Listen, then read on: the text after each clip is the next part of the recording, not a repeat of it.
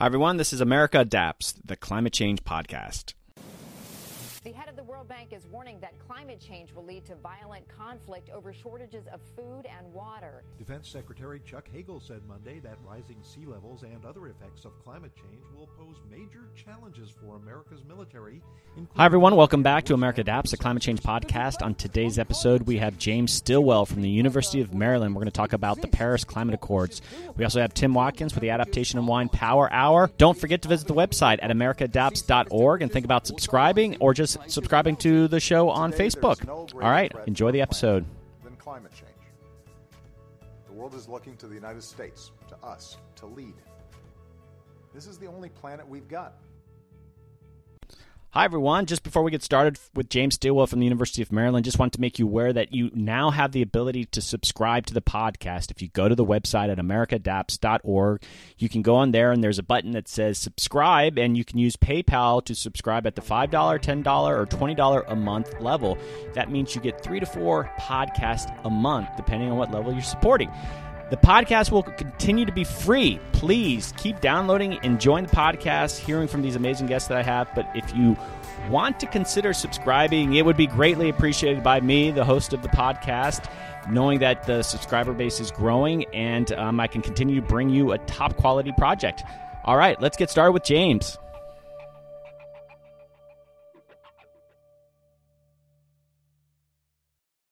Hi, everyone. Welcome back to America Adapts. I'm Doug Parsons, your host. On today's episode, I have James Stilwell, who's the Program Manager of Climate Implementation at the University of Maryland School of Public Policy. Hey, James. How are you? Hey, Doug. Thanks for having me today. We have, I think, multiple topics that I want to cover in this conversation. First of all, I want to learn about your program at University of Maryland, but then I want to talk about some of the things that you've been doing sort of external of UMD, and I know it's part of your role, but, you know, there's the Paris talks and some of the trainings that you've done. But then we talked about having a conversation about how universities are approaching climate change and what are some ways that, you know, the next generation of students should be tackling this issue. And so I hope that's still what you want to talk about. Absolutely. Very excited to talk about it. Thank you again for having me today, and excited to dig into all those topics over the next hour. Well, so you're at the School of Public Policy, and yeah, just tell me a bit about yourself and how you ended up there. And I read an interview with you that you basically said you're at your dream job right now, and I don't know if that's still the case, but if it is, just give us some details on that. Oh, very much so. So I am working at the Center for Global Sustainability, which launched on March 1st, with an event that Al Gore gave at our Performing Arts Center, and it was just a big splash, and it was in the midst of a busy spring for us as we were planning for the Climate Action 2016 Summit and Forum, which was the first global gathering of climate leaders after the signing of the Paris Agreement, which had happened 2 weeks prior to that on Earth Day in New York City. And it was essentially to show that this multi-stakeholder model of climate action is still alive and well and is continuing to gain momentum after Paris.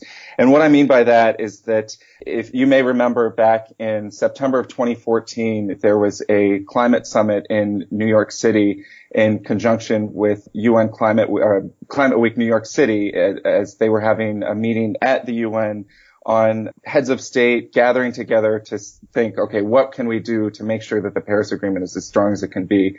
And the big focus there was that we have this whole process that's run through the UN to negotiate among countries and decide how we're going to advance on climate, but wanting to make sure that that is something that happens throughout the breadth and width of society. So it's not just the government or the UN process, but that you have civil society, you have businesses, you have academia on board to do that. And that's what we're doing here at the University of Maryland is making sure that the academic and research community is pulling their weight and making sure that we are producing the best, most current research on climate impacts and ways to address it, both on the mitigation and adaptation side, as well as to ensure that that information is delivered to decision makers and practitioners. So you have this continually iterative process because it's just becoming quickly clear that we don't have any moment to lose in implementing the Paris Agreement and want to make sure that it's as strong and as broad-based as possible. And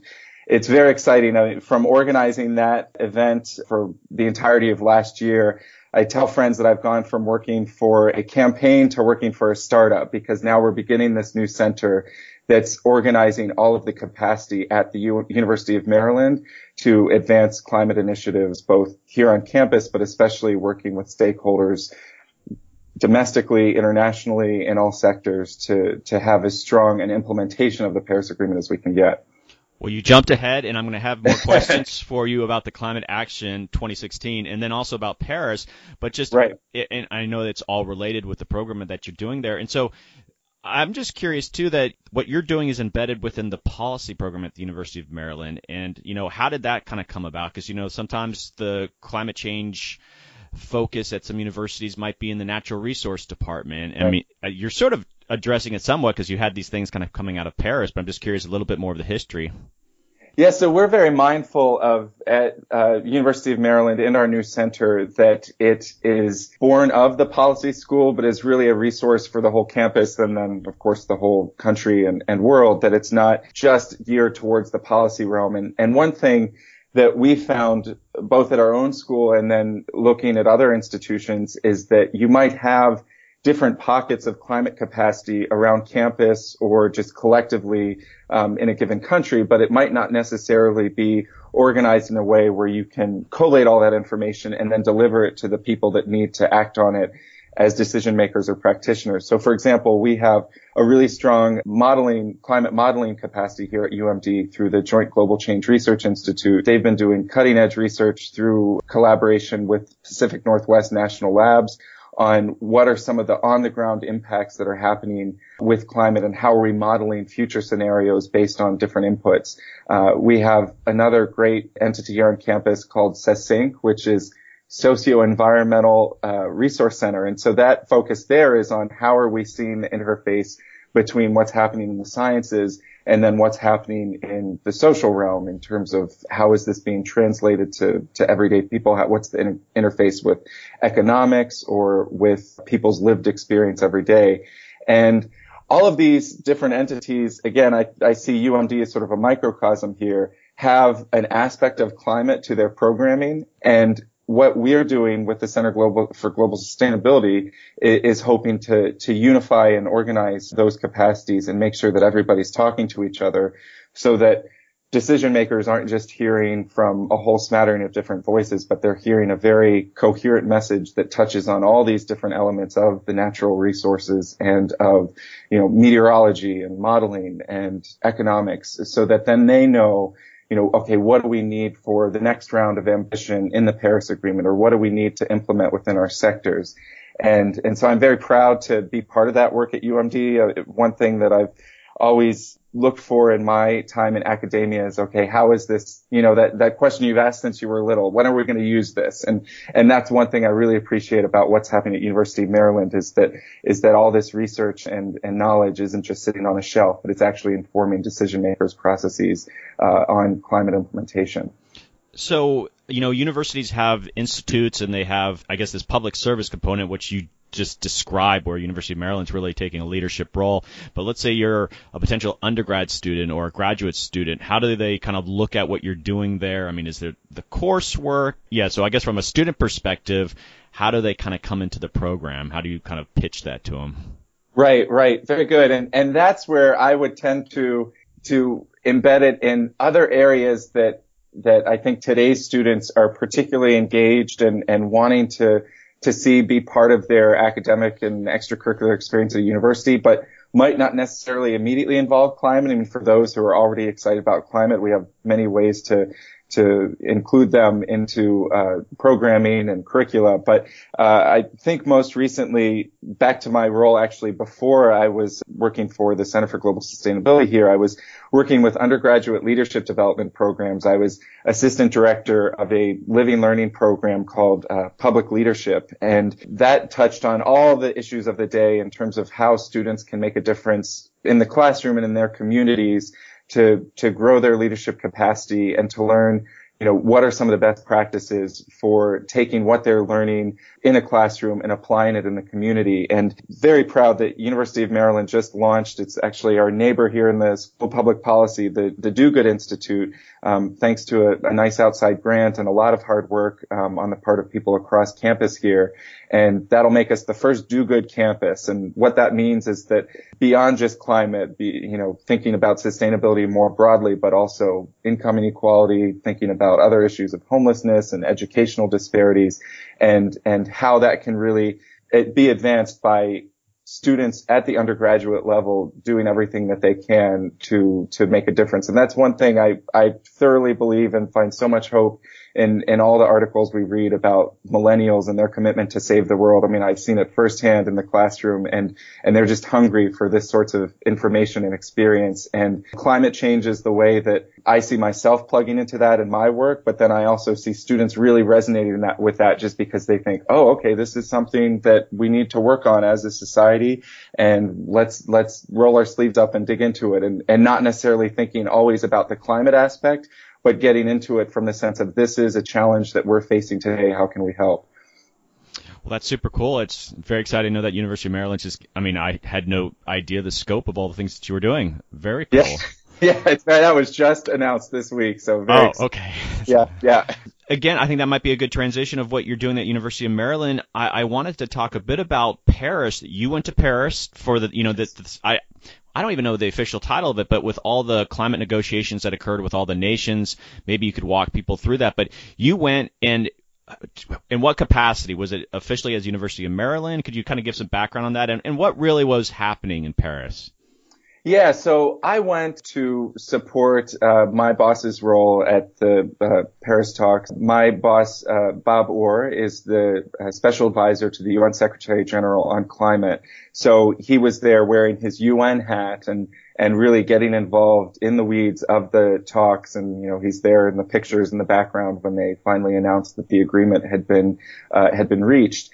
And so he was doing all sorts of behind the scenes negotiations and meetings to make sure that people were talking to each other and the Paris Agreement was going to be as strong as possible, and that if there are people that had reasons to think, okay, well, I want to get this, make sure that this is included in the final draft, and what about this from our domestic consideration, helping to make those connections. Obviously not single-handedly because it was such an undertaking globally. So I was there to support his engagement in it, make sure that he had everything that he needed, and that we were helping to advance the participation of his role. Mainly from it's funny when, people have these different hats. I represented the University of Maryland. So, University of Maryland had its interest in making sure that after the Paris Agreement that we're moving forward with our work on the Climate Action 2016 Summit. So I was mainly supporting him on that. And then there's entire delegations that come from the UN to help support on the logistics of making sure that the meetings are happening, making sure that everybody's happy. So, you really appreciate at these events just how many people and how much collective motivation it takes to move something forward. I feel like my role was just a small piece of it, and was nonetheless very exciting to feel like I was part of something historic, and then to see how much other people were doing. I mean, you go to these things and you read all this news about, doom and gloom, and, there's so much pessimism sometimes it feels like around, where we are in climate. But then when you go to a gathering of people from around the world that are doing everything they can to help make sure that we have as strong of an agreement as possible, which it really was. I mean, it exceeded even some of the negotiators' ambitions. It really gives you a lot of hope and optimism that we actually are on the right track. And I think Paris was really a historic, momentous time in the history of climate action. And I think we're seeing now the pivot towards implementing it. And that's what I've been involved with at the University of Maryland. I'm curious, you have all these people that are coming into Paris to talk about this, and I'm sure you were really busy, but what was the vibe on the ground? I mean, you're in these buildings, you're in these conferences, but even if you go out and about, I mean, was there really a positive vibe, or was there kind of a nail-biting vibe? I mean, what was your sense? There was a point where it was a little bit nail-biting, where you're wondering, okay, is this agreement going to come down to being accepted or not accepted based on should or shall being the final word in the text. And so, you get down to the wire and you really hope that you are able to pass that final hurdle, which it ultimately was. I mean, there are all these last minute deliberations, but there was this general feeling of positivity, and there were two areas of the site where the conference was held. So there's the blue zone, which was where the actual negotiations were had, and where you had all the heads of state coming together to meet in plenary. And then there was the green zone, which was sort of for civil society, academia to come together and just show that they supported the work of what was happening next door.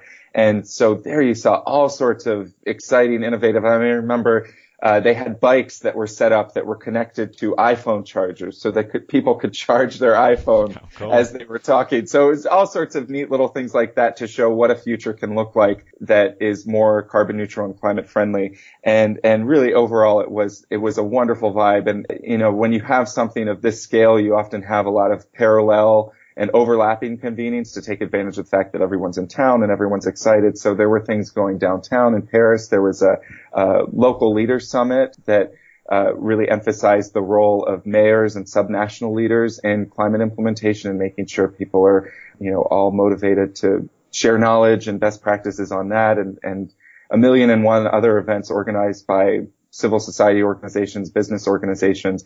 So it was a very exciting time for climate. And again, I think it exceeded a lot of people's expectations, which, sometimes you just hope you get some sort of an agreement. And to get to this text where you say, 2 degrees warming is the upper goal, and then with ambition for 1.5 degrees.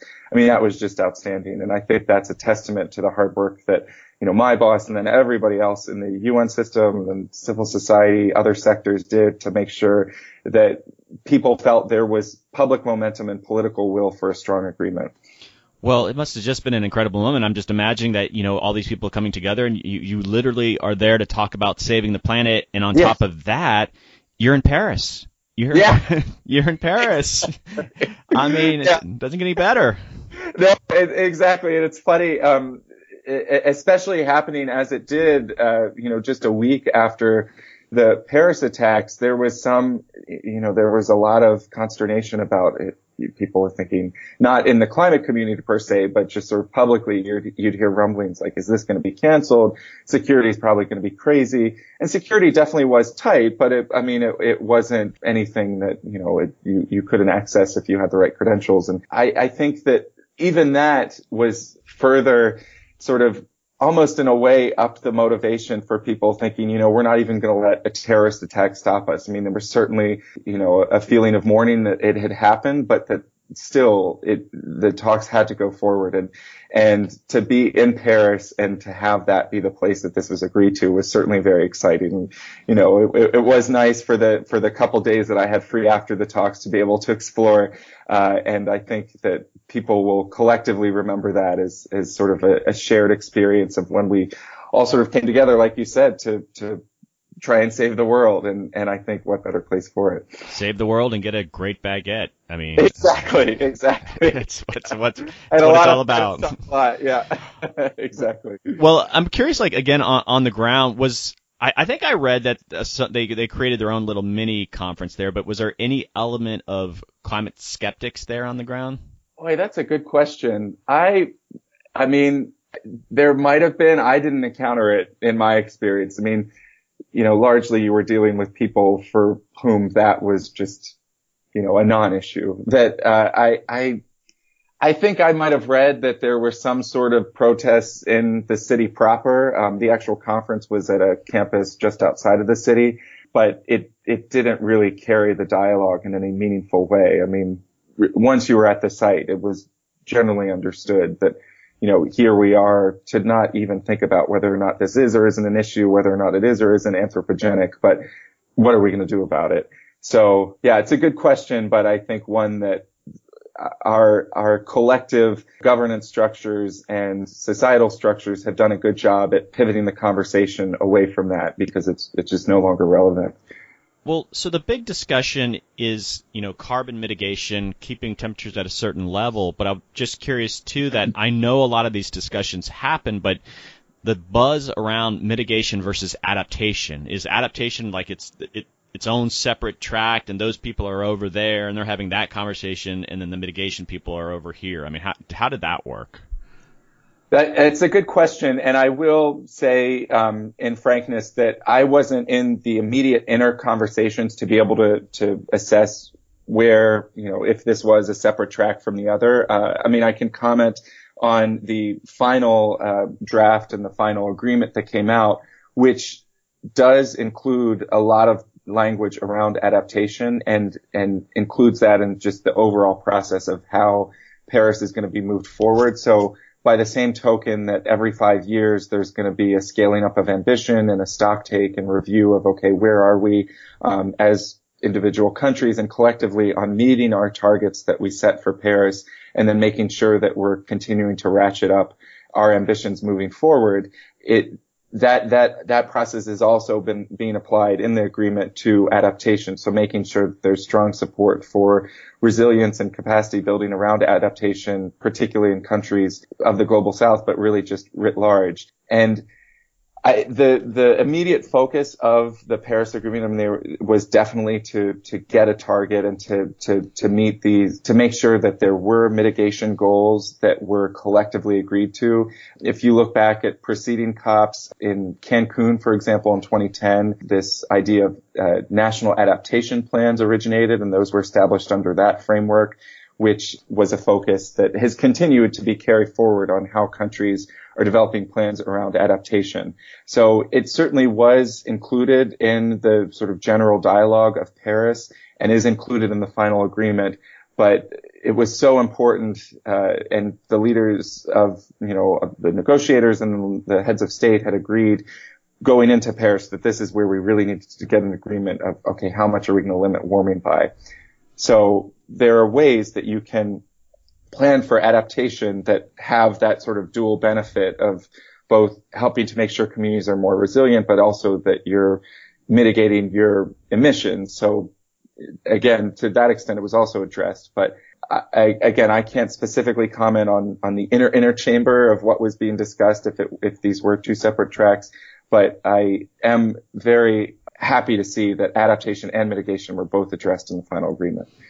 Well, my prediction, and this is not a very profound prediction, is that in not too distant future, adaptation will get, I guess, more of the attention. Right now, mitigation is like the more popular sibling, and adaptation is. And I get it. You don't want to keep digging the hole, and we've got to get the mitigation thing under. But, at some point when these impacts really just start impacting society, that everyone's going to be coming together, and we're talking about immigration and all these major issues, and I think adaptation will dwarf. But again, it's like you got to get a handle on mitigation first, and so I get what this approach is. So yeah, absolutely, and it's interesting because I mean mitigation in some ways, although very complex to get an agreement for it, is a little bit more straightforward. Whereas adaptation, you can look at it and you mentioned immigration, and you can mention all sorts of other effects.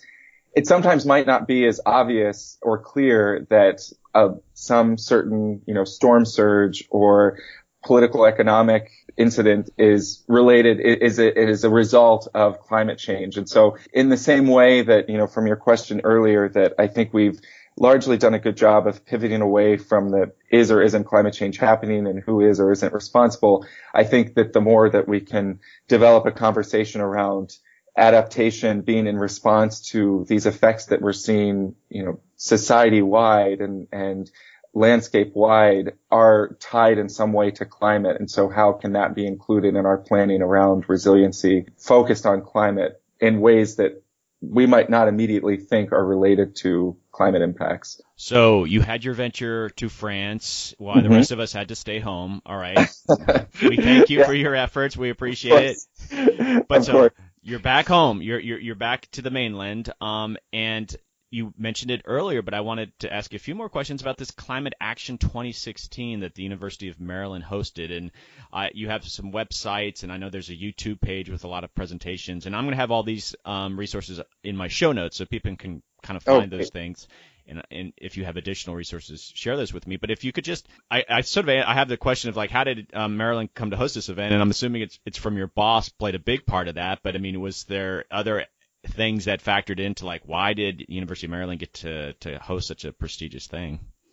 Yeah, so we definitely proud to emphasize our role in it, but we were in good company with other heavy hitters that it couldn't have happened without. So we were definitely a co-host among several others, including the UN Secretary General, the World Bank, the Rockefeller Foundation. It was also, we had Bloomberg Philanthropies, the Global Environment Facility, World Business Council for Sustainable Development, and We Mean Business. I very much feel like I need to give credit to all of them because it couldn't have happened without any single one of those playing a part. So we co-hosted with them, and certainly it was certainly serendipitous that my boss had the dual role in UN and University of Maryland, but there was also this sense that we wanted to show that this is something, this idea of climate implementation, making sure that the Paris Agreement is implemented well and successfully society-wide and on the ground, that's not just something that happens through the United Nations process. That's very important to how this all plays out,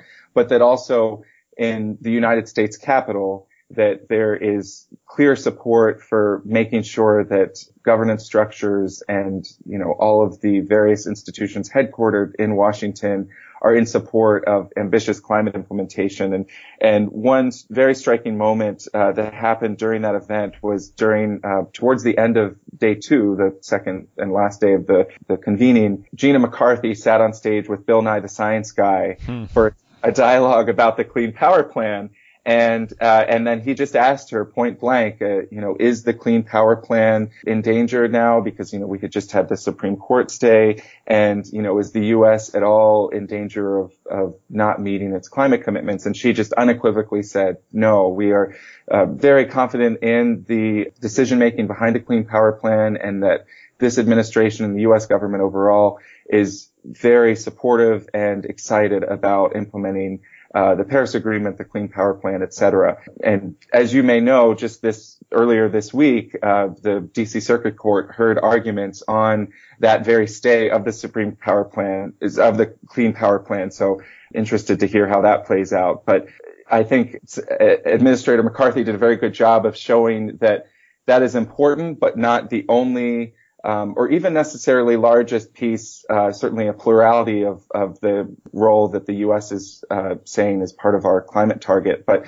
there are many other ways in which the United States is on board for climate change, and that was part of our submitted target to the Paris Agreement. So the Climate Action 2016 summit, and then the forum that we had, which was sort of like an academic conference the day before here at the University of Maryland, was really to showcase that, here we are in Washington, D.C., and there's lots of support and momentum for ambitious climate action domestically and internationally, and also to show all of the different players that have a hand in making this be successful, so that it's not just the UN, it's not just the University of Maryland, it's the academic research institution, but that collectively you have all these different sectors of society. I mean, We Mean Business is a consortium of global businesses together saying we are going to aim for reduced carbon emissions and integrate that into our business models. And then you have the Global Environment Facility, which,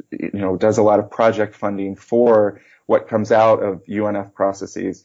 I mean, very exciting to see all these different stakeholders coming together. I mean, Bloomberg saying, yes, cities are on board for climate action. That was important to put that flag in the sand after Paris, and to pick up the momentum from that Climate Action Summit in 2014, when you may remember in the streets of New York, you had that whole People's Climate March of all these people very peacefully saying, we support ambitious climate action. And that's now playing out. And it's really wonderful to see happen, and gives me a lot of hope for our future on this. Well, it sounds like you played a big role in organizing that, but did you have a chance to really appreciate any presentation? Was there a favorite presentation? Did you learn something new? Well, I'm certainly partial to Wallace Lowe, our president, UMD's president, and his talk on what universities are doing on climate action. So would encourage people to check that out in the show notes when you post the videos. But okay.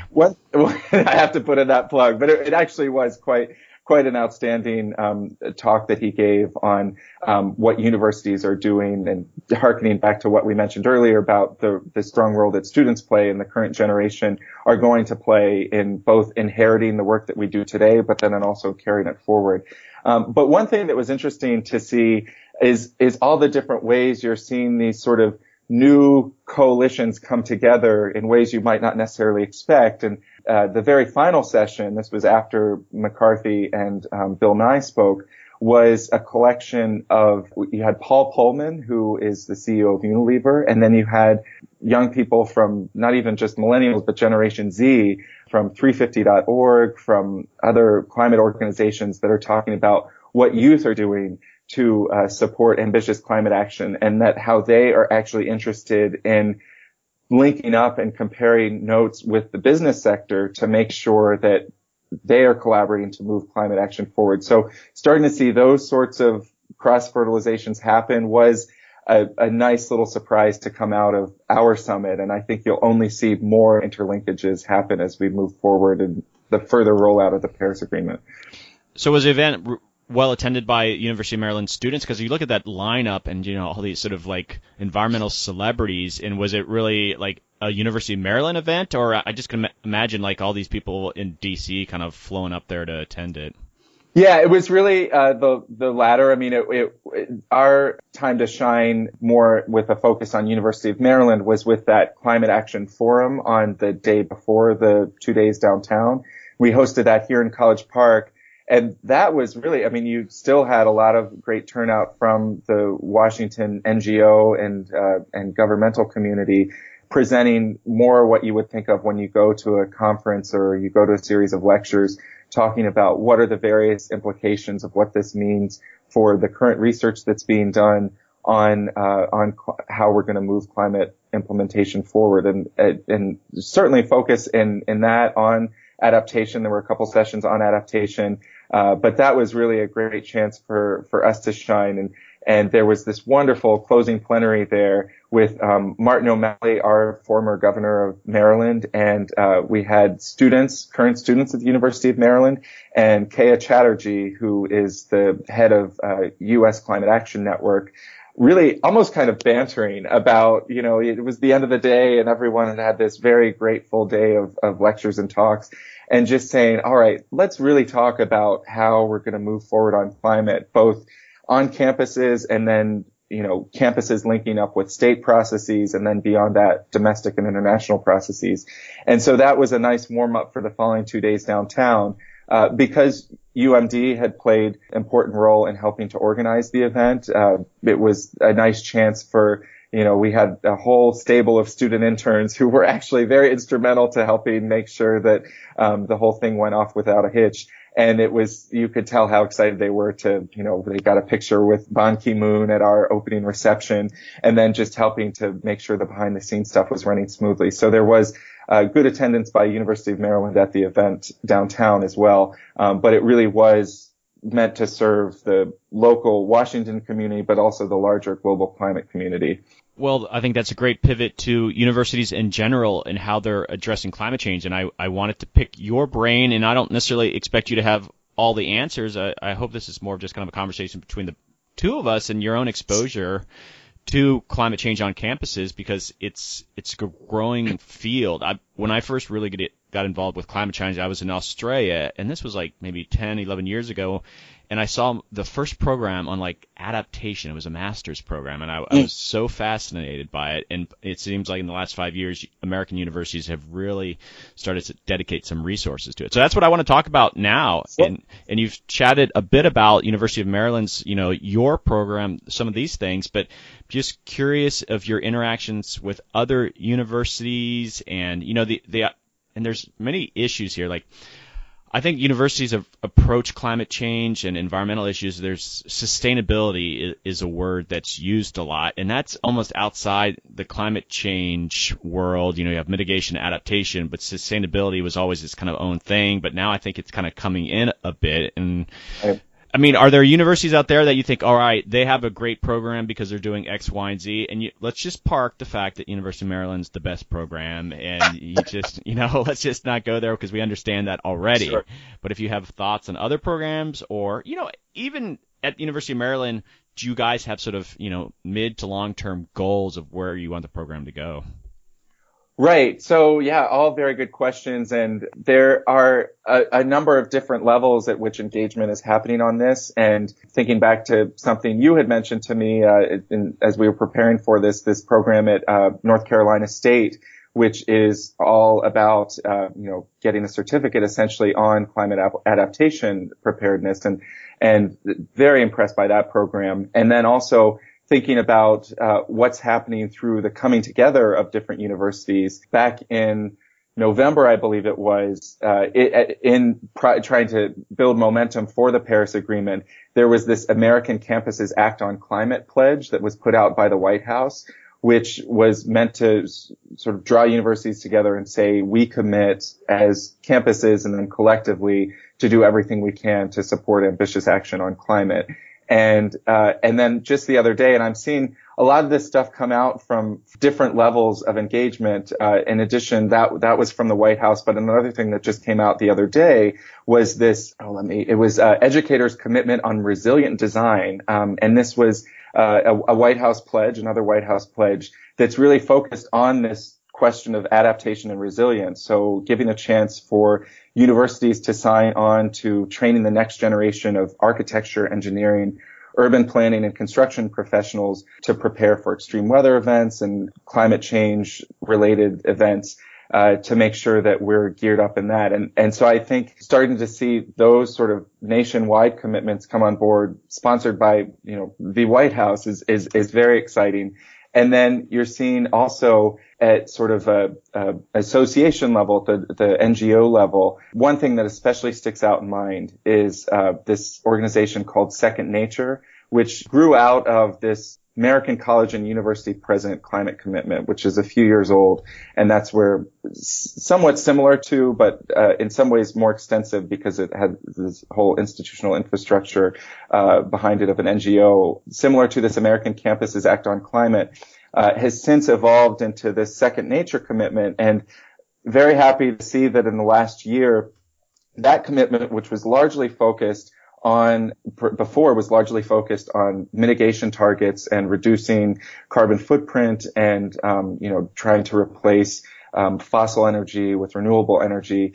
There's now essentially two parts to the commitment. One part is focused on mitigation and the other is focused on resilience. And that's new within the past year.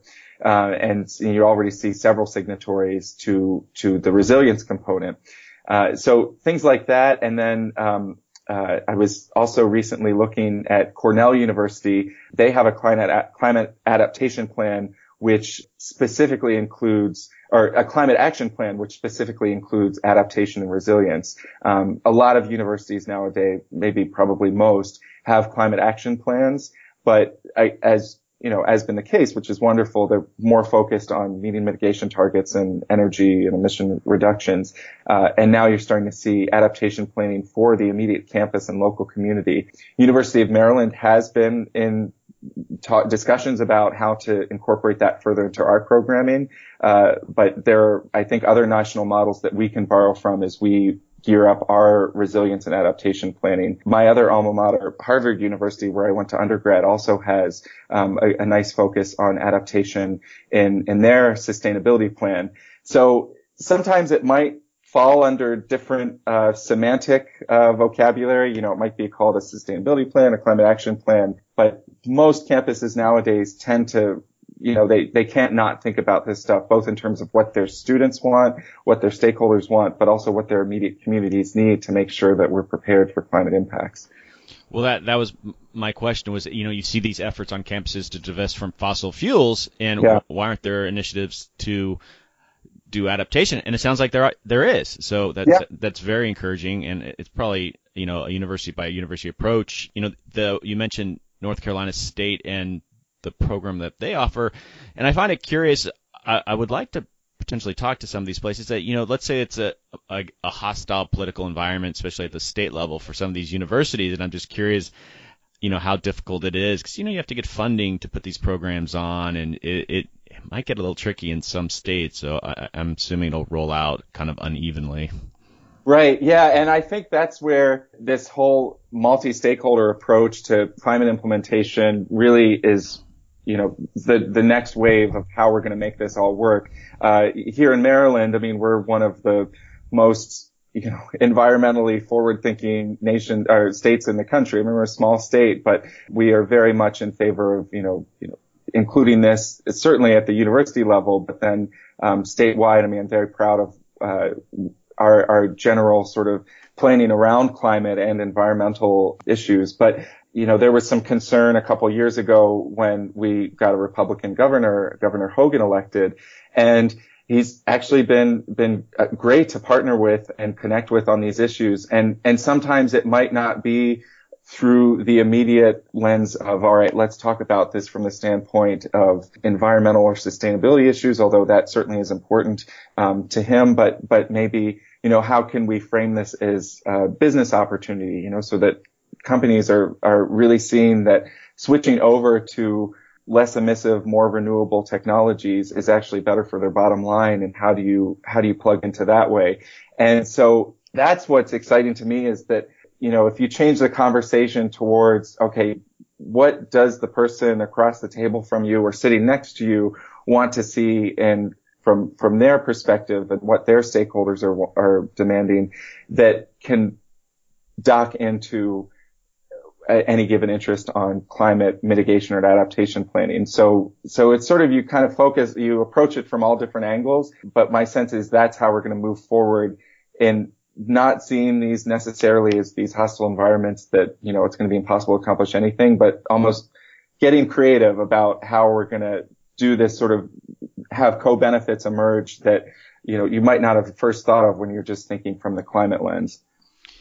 Well, here's a question for you to give your best professional advice. I look at how I came about into adaptation, and a lot of people in natural resources, I think they actually were quite early adopters of adaptation thinking, but our background, ecology, environmental science, conservation biology, and it's almost this haphazard approach how you got to climate change, and these are mid-career people, and, what would you recommend? Like, younger people have a lot more choices now when they get to universities when it comes to climate change.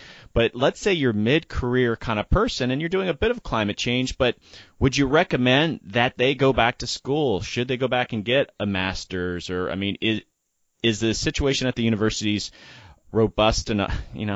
Yeah, of course you're going to say robust enough, but you know what I'm getting at? It's just like, no, I do. Have things changed enough that they could really benefit and the outcomes of their work benefit to go back to school?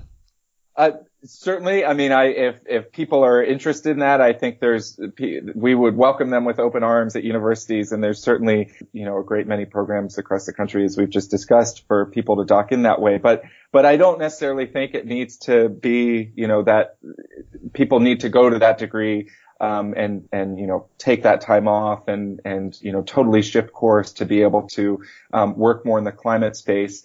I think and starting to see these multiply now, many different ways that people who might even just have like an extracurricular interest in working on climate that can really scale up their ability to do meaningful work in the space. And, I think when I first started, because as you mentioned, my background is more on conservation biology, although I did also get a degree in environmental policy here at the University of Maryland, and certainly touched on climate, but wasn't the exclusive focus. So you sort of come out of one of these programs and think, oh my gosh, I want to fix all of it. Where do I start? And I think my sort of particular aha moment on climate happened a couple of years ago, actually, when I was teaching a class of students that wasn't particularly focused on climate, but was just, again, sort of broad-based, sort of how do we grow students' leadership capacity around all these different issues. And you realize that especially after sort of in 2010, when we had the Senate and House, the Senate bill fail on, we were trying to do cap and trade and other congressional action on climate, that climate change sort of slipped down the national agenda in terms of what people thought was important, and not in the climate world, of course, but I saw how that played out in the classroom of students thinking that, if they were doing these sort of individual actions that we all hear about, like recycling more and getting more fuel efficient cars, then we're all doing our part. And those are all certainly important, but I wasn't seeing as much of a sense that this broader based institutional approach, which is what's going to get us there. I mean, we really need to have economy wide transitions to be able to do what we need to do for meeting our climate targets. Wasn't seeing that as much sinking into sort of at least the college students that I was engaging with. And so then I thought, okay, what can I do to be more of an effective sort of agent of change on this? And so to loop back after a broad tour to your original question, happened to see that the Friends Committee on National Legislation, which is actually a Quaker organization, was sponsoring a lobbying weekend on specifically on climate change. They do one every year, and that year it happened to be on climate change.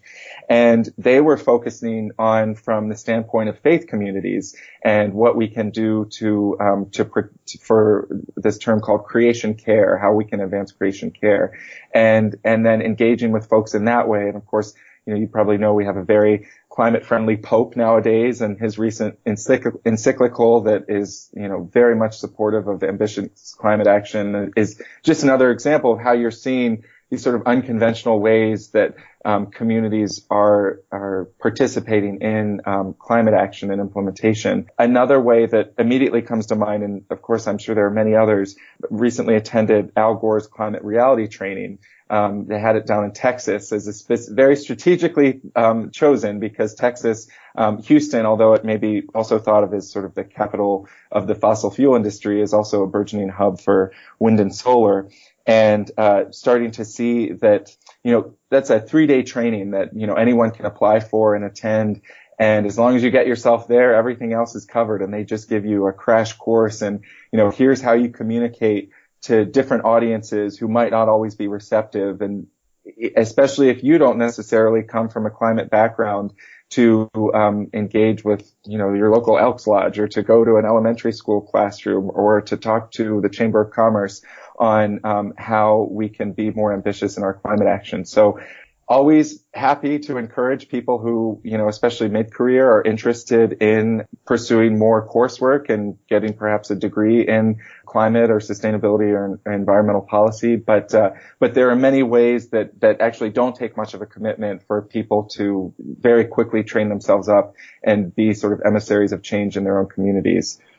Well, we have to wrap up soon, but I had a couple more questions, and I'm just curious too, if you have interactions with employers. Like occasionally you'll see job notices, and I think employers who are dealing with resilience and adaptation, I think some of them are still trying to figure out exactly what they're trying to do too. And you see some of the position descriptions like, 15 years of adaptation.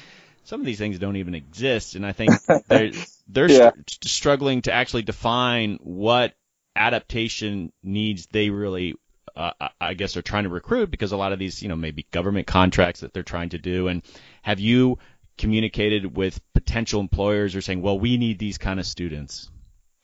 Right. Yeah. Good question. I think back immediately. So I will say that, I personally have not done a lot of that interface. I mean, we have connected with the business community in general, sort of talk about what their needs and interests are for climate and mitigation and adaptation. But in terms of how that plays out in students that they're recruiting, I do remember one particular anecdote. I wish I could cite the source off the top of my head, but that it was this great consensus around in this one study that was done for of employers or survey.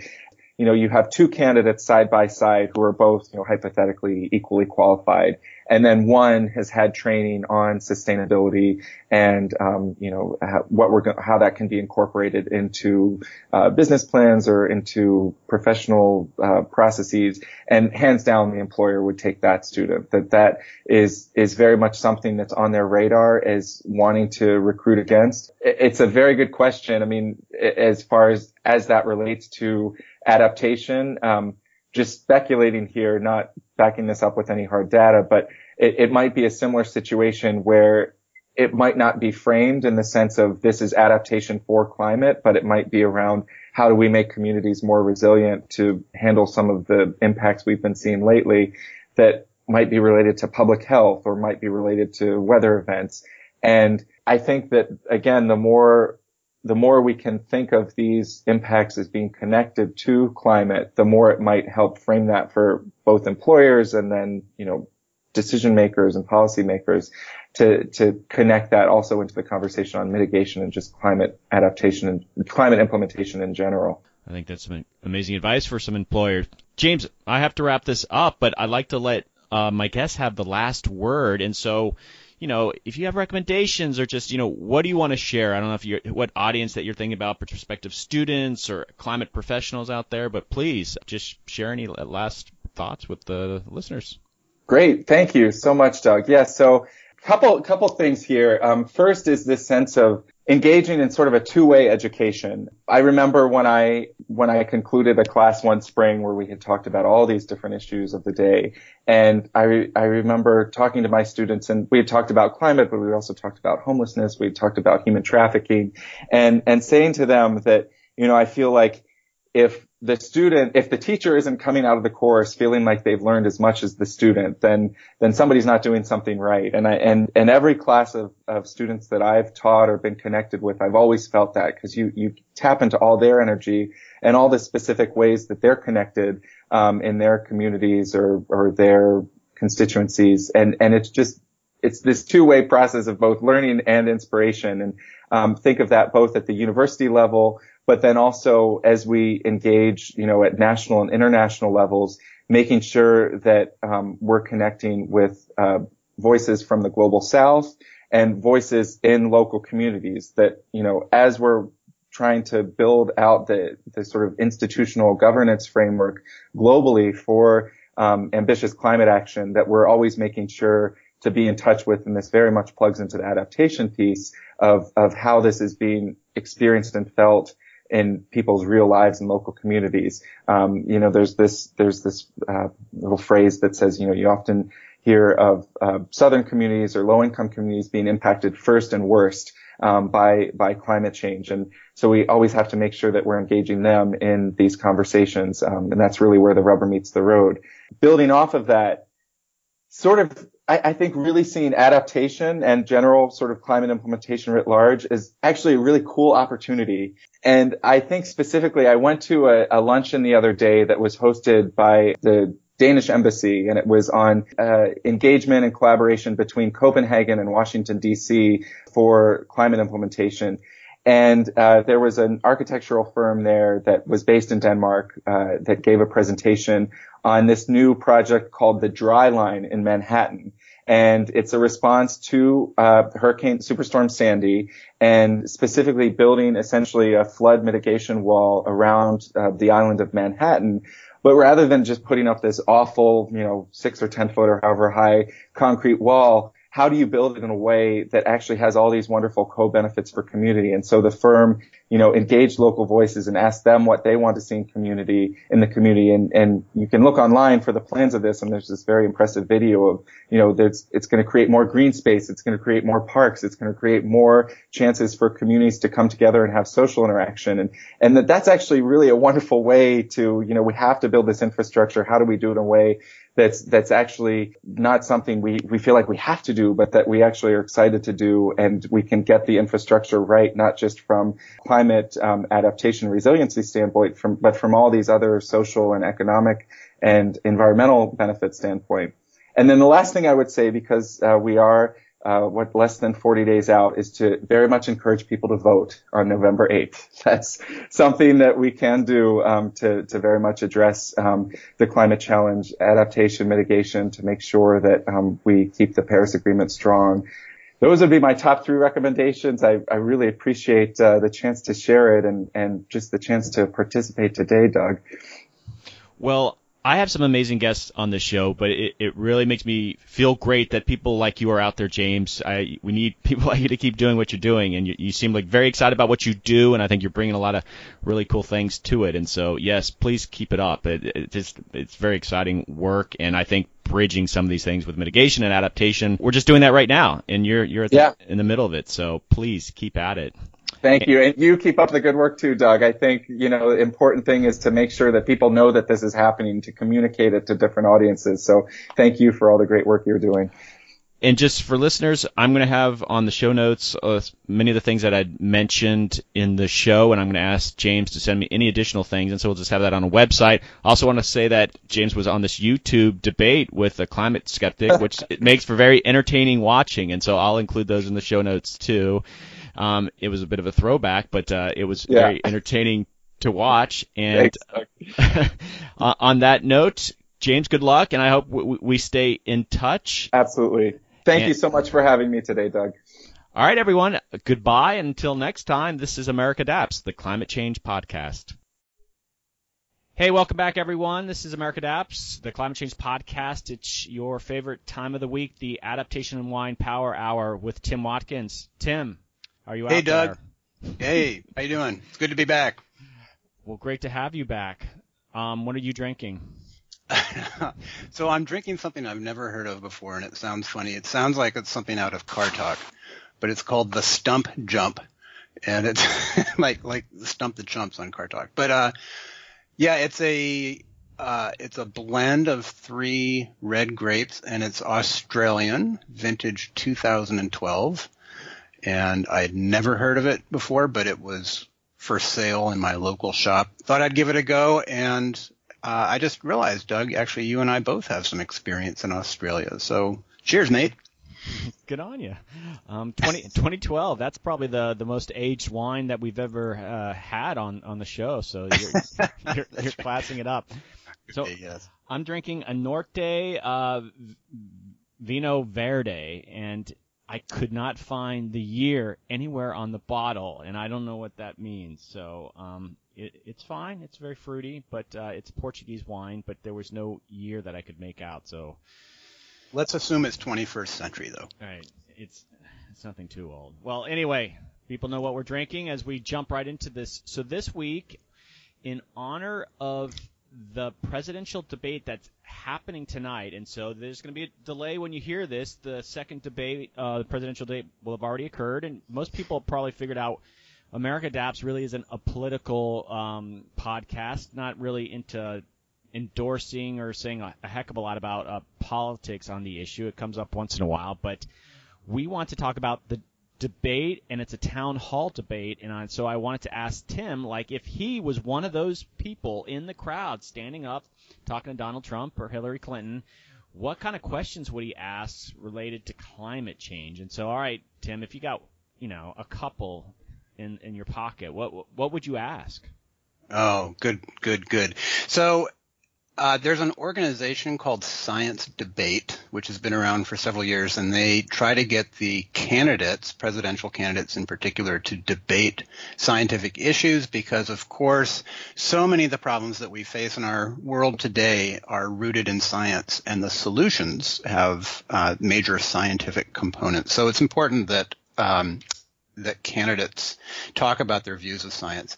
So the question that I would ask in the audience, I don't know that I would limit it to climate change, but maybe if I'm standing up in the audience in front of the cameras, I would, just out of being sensitive to time. But I think it would go something like this. I would say that major problems such as climate change that we are faced with have, real science behind them, and the solutions have science behind them. And I would say neither of you candidates is a scientist, and neither of you has really strong backgrounds in science, according to the resumes that they make available on their websites. And so it would be important that if they were elected to office, they would need to consult scientists. And I would ask them what scientific bodies they would consult on a regular basis, what advice would they seek from those scientific bodies, and in general, what would be their approach to incorporating scientific reasoning and scientific information into their decision-making and their policies. That's pretty good. It would be quite the challenge to see what they would say to that, because there's different layers to that, but I guess you're looking for the signs that they even though they're not scientists, that they have the skill set to approach the issue of science overall. So no, yeah, it's a good question. I also think that in that kind of venue, it's important to move beyond the polarized, debate about climate change. Is it real? Is it a myth? Do you believe in it? Don't even acknowledge it. Don't even open that question, but just say, how would you bring science into your administration? I think that's a great question. And if I had to sort of stay focused on adaptation, I was thinking that's a real tough one. It's still a complex subject to just bring up to people who are in the field. And so you're talking to two presidential candidates, but instead of saying, what are you going to do about climate change, just, put them on the spot to kind of see what creative thinking they have of what are the steps that we need to take to adapt to climate change. And it's sort of an open-ended question, and see, do they respond to it as a mitigation? They might not even understand about adaptation. I'd be more curious if they would even make the pivot to, you'd probably maybe hear them talk about resilience and such, but just try to get a sense of, do they even understand the concept? Sure. And I think another question that I would ask, if that one didn't go over, which it probably won't, but I think another question I would ask would be, Obama has issued orders to federal agencies and rules that require adaptation and policy.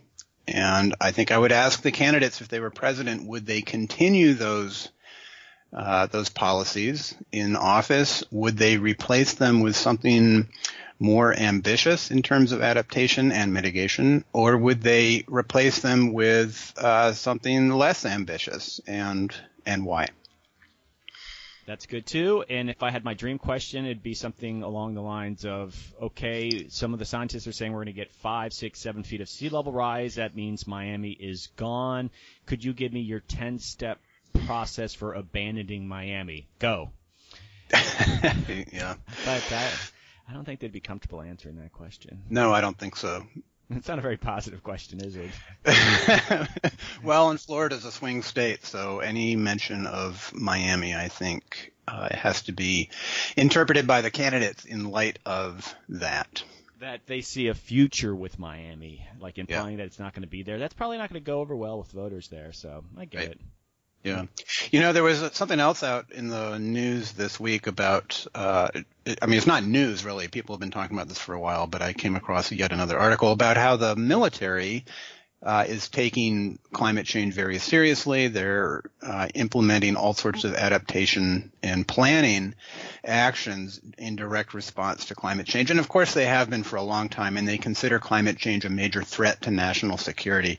I think it would be really good in what's left of this presidential campaign, and frankly even among House and Senate and down ticket races, for people to expect and ask candidates about climate change, not so much in light of, impacts in general or adaptation perhaps, but in terms of things like military readiness, national security, and the sorts of, frames that candidates talk about all the time on the campaign trail, because they're clearly not going to talk about it in the context of science. I think that would give quite a few more of them comfort to actually addressing the question. So, no, that would be good. Okay, well, we've got a list of questions here. Well, maybe I'll email them in, and they'll get in on the agenda tonight. We'll see. I predict that exactly none of them will be asked. If they are, though, that's progress. But okay. All right. If they are, then the next glass of wine is on me. Excellent. Sounds good. All right. All right, Tim, that's it for this week. But thanks for coming on, and I'll talk to you next time. Thanks, Doug. Talk to you next week, and enjoy tonight's debate. All right. Thanks, everybody. This is another episode of America Adapts, the Climate Change Podcast. We'll see you next time. All right, that's it for this week's America Adapts, a climate change podcast. Thanks to James Stilwell and Tim Watkins for being amazing guests on the show. Don't forget to visit the website to learn more information about the podcast and about the guest. And there's all sorts of links if you want to get this on RSS feed or if you want to listen directly from a website. Please also consider subscribing to the podcast. And if you have ideas for guests, I randomly hear from people and they have amazing ideas for guests. And some of the guests that you've heard have been just from random people contacting me. So if you have ideas, contact me at americadapts@gmail.com. And if you just have comments about the podcast, I would love to hear from you and I would read them on the show. If you have ideas about what we should cover, I will read that on the podcast. So until next week, This is America Adapts, the Climate Change Podcast.